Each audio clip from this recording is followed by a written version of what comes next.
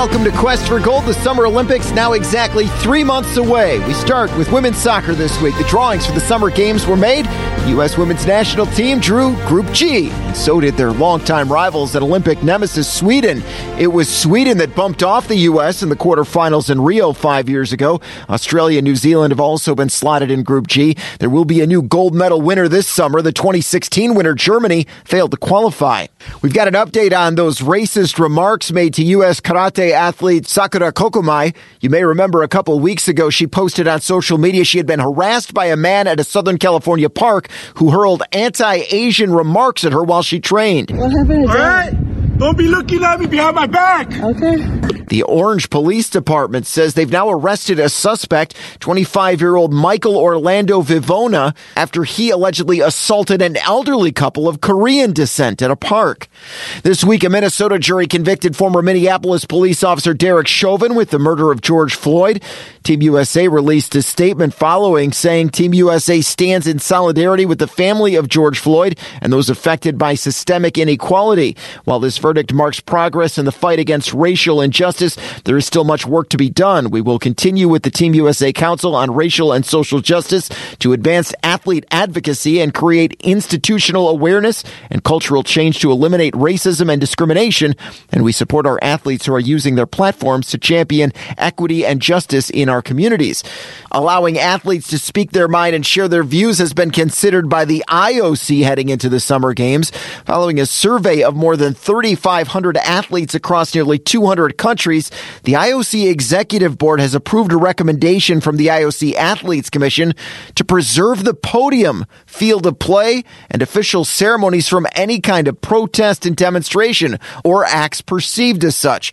They say the study shows a clear majority of about 70% of respondents said they do not think it is appropriate to demonstrate or express their views during official Olympic events. This week, Tokyo and Japan's second largest metropolitan area, Osaka, were placed under emergency orders aimed at stemming surging cases of COVID. The measure taking effect during Japan's Golden Week holiday period meant to limit travel and keep people out of public places.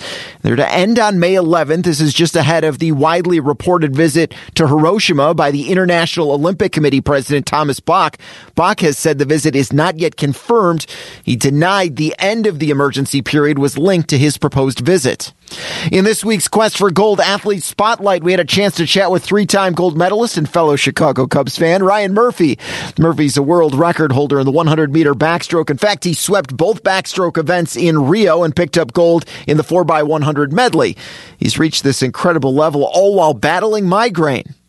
First question to you, because I looked a little at your bio, and I want to know what is wrong with the Chicago Cubs offense right now. They just cannot get it going. Hey, that's a good question. I know. I feel like I'm pretty pumped about Jock. I feel like that was a nice signing.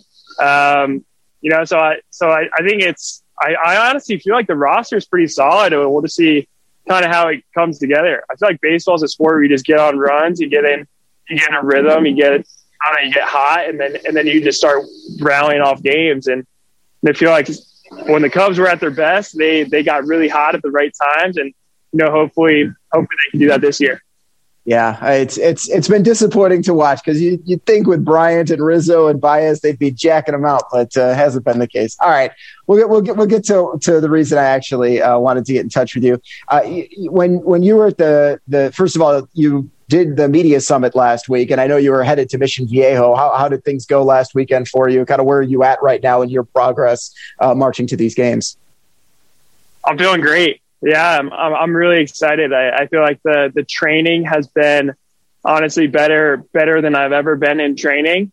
And the meets have been great. Like the meet in Mission Viejo was really fun. It was really fun to race a good group of guys and just kind of gauge where we're at. I feel like we're in a really, really nice spot for this part of the year.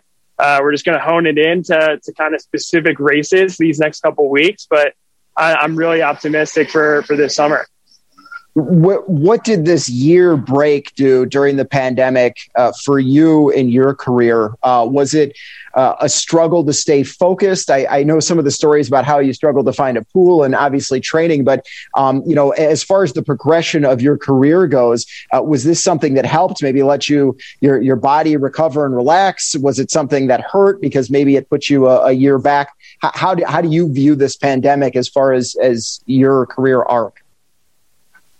Yeah, honestly, I was very nervous when the Olympic postponement came down last March, because I was ready to go last March. I was in a really good spot in training, but over this past year, I just feel like I got better. And it's hard to really put a finger on why, but in every metric I can think of, I'm better than I've ever been.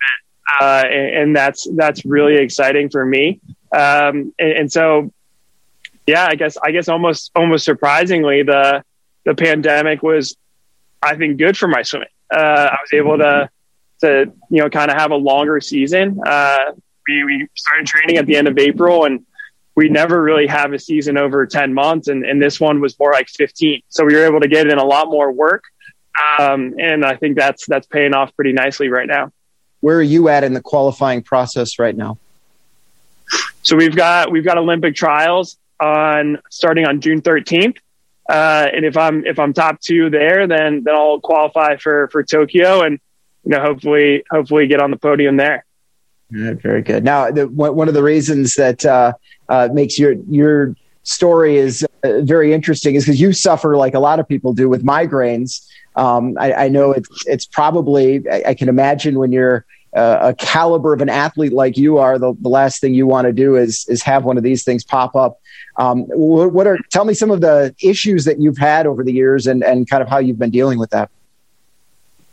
Yeah. So I think it definitely was a process to figure out what it is that works for me in terms of preventing migraine, or lowering the chance of getting a migraine.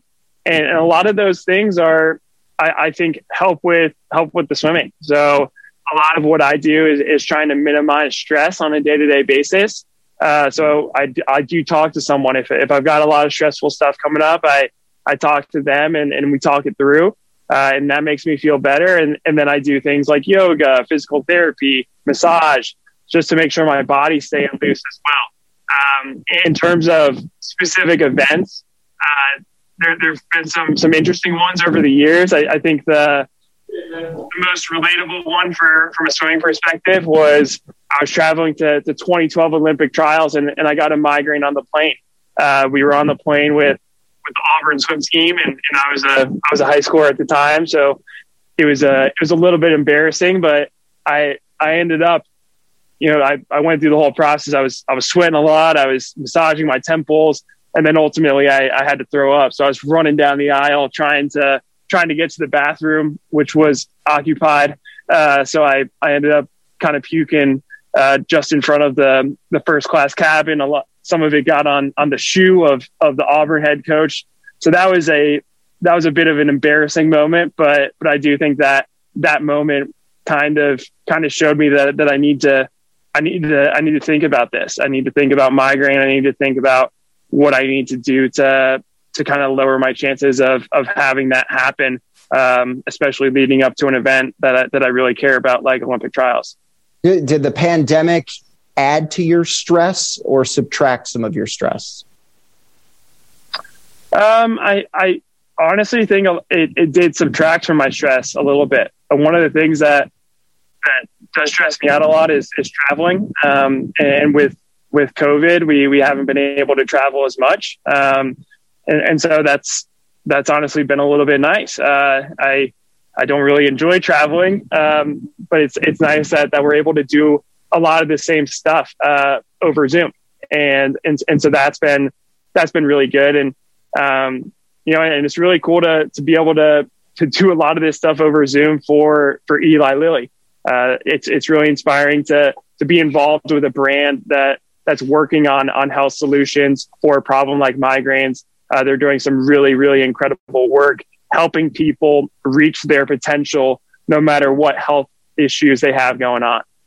What are some of the things you do during your downtime, especially during this pandemic? I've talked to a lot of athletes. They picked up cooking. They've, started new board games or, gotten into puzzling. Is there anything in particular that you've gotten into? Yeah, I mean, I do consider myself a bit of a nerd. I come from a math family. My grandpa writes math textbooks for a living. So he's written over 100 math textbooks. My mom is a math professor in college. My dad's an accountant, or started in accounting. Now he's in finance. And so I'm involved in the stock market. I love following that. I enjoy watching the trends day to day, trying to pick the best stocks, the best companies, and trying to make some money. Outside of that, I'm a massive sports fan. So I was really following closely the NFL season. I love football. I was a little bit sad after that Super Bowl that football was going to be over. But then we had March Madness, and that was really cool. And now we're reaching the end of the NBA season, and the NBA playoffs are going to be good.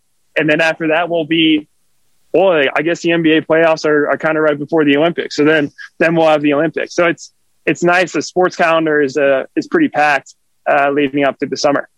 And Zach LaVine is in the pool for Team USA. So it's possible that Zach LaVine of the Bulls, who I saw you're a fan of the Bulls, you guys could be whatever, if there is an opening ceremonies, how that would all take place. You guys could potentially be teammates, no doubt seeking out a photo of him, or I'm sure he's looking for you too. Also, yeah. Or maybe I could be a prop in his next dunk contest. He could jump over me and try to win the dunk contest that way. that would be fantastic. All right. So what do I do with Bitcoin here? Do you have any suggestions? I mean, is this something I hang on to? I actually got into it back in 2017, and it's done all right for me. But I'm a little nervous that one day I'm going to wake up and it'll be zeros in that account. Yeah, hey. I mean, you done good so far. I'm not huge on the Bitcoin game, but it does seem like it's becoming a lot more, I guess, widely accepted. So that's a great thing for it. Have you ever been to Tokyo before? I have. I was in Tokyo. We had a swim meet there in 2018. I did a swim meet there in 2019, and it's an incredible city. I mean, I love the food. I love the culture. It's so clean. So it's a really cool city. And fingers crossed, I'll be back there. Yeah, I think the question is, I mean, how comfortable do you feel about the way these games have progressed and what they're telling you about health protocols that'll be in place? Obviously, no foreign fans. Is that going to take away from the experience at all? Are you able to rise above that, or is it going to be a bit of a challenge? Yeah, so I think a couple parts to that question. One is I do trust the IOC to be consulting with the best health professionals around the world. I think that's what they're doing, and I really trust them to put the best protocols in place so that everyone feels safe. In terms of the foreign fans, I mean it's a bit of a bummer. Like I love my family. I really wish they could be in the stands there. But we knew these Olympic Games were going to look a little bit different, and we knew we were going to have to make sacrifices, and this is one of those sacrifices. We just, we'll have to get on FaceTime and talk to the family after the race that way, and then hopefully get back to the U.S. quickly as possible after the games, and get integrated with the family that way. So it is what it is. We're going to work around it, but. I think ultimately my focus is on my swimming and trying to swim as fast as possible. What's your vax situation right now? Have you been eligible for a vaccine? Are you looking to get one? Where are you at? Yeah. So I just got the second dose yesterday. So I'm in a good spot. And yeah, I'm excited. It's honestly like kind of a relief to get that. And hopefully that's just one other person doing their part to help us get back open. You don't have to be specific, but where are your medals at? Are they hidden away? Are they out on display somewhere? They're not. No, they're not on display. They're just in a little watch box right now. So I honestly don't ever really look at them unless I'm talking to little kids. I think that's one of the core, I guess, consequences of the Olympic performance is that I now have a platform to inspire the next generation, and I love doing that. I love talking to little kids that have such big dreams and encourage them to go after those dreams. I guess I'm kind of someone that I was a dreamer when I was a little kid. Like my Olympic dream formed when I was 5.